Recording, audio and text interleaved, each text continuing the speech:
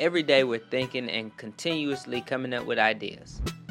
Well, what is an idea, Braxton? An idea is actually a noun. What does that noun mean? It says right here, a thought or suggestion as to a possible course of action.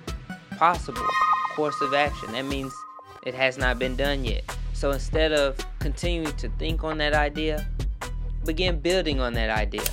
Write it down. Take it out of your head. Write it down. Once you do that, you've started that course of action. Start thinking.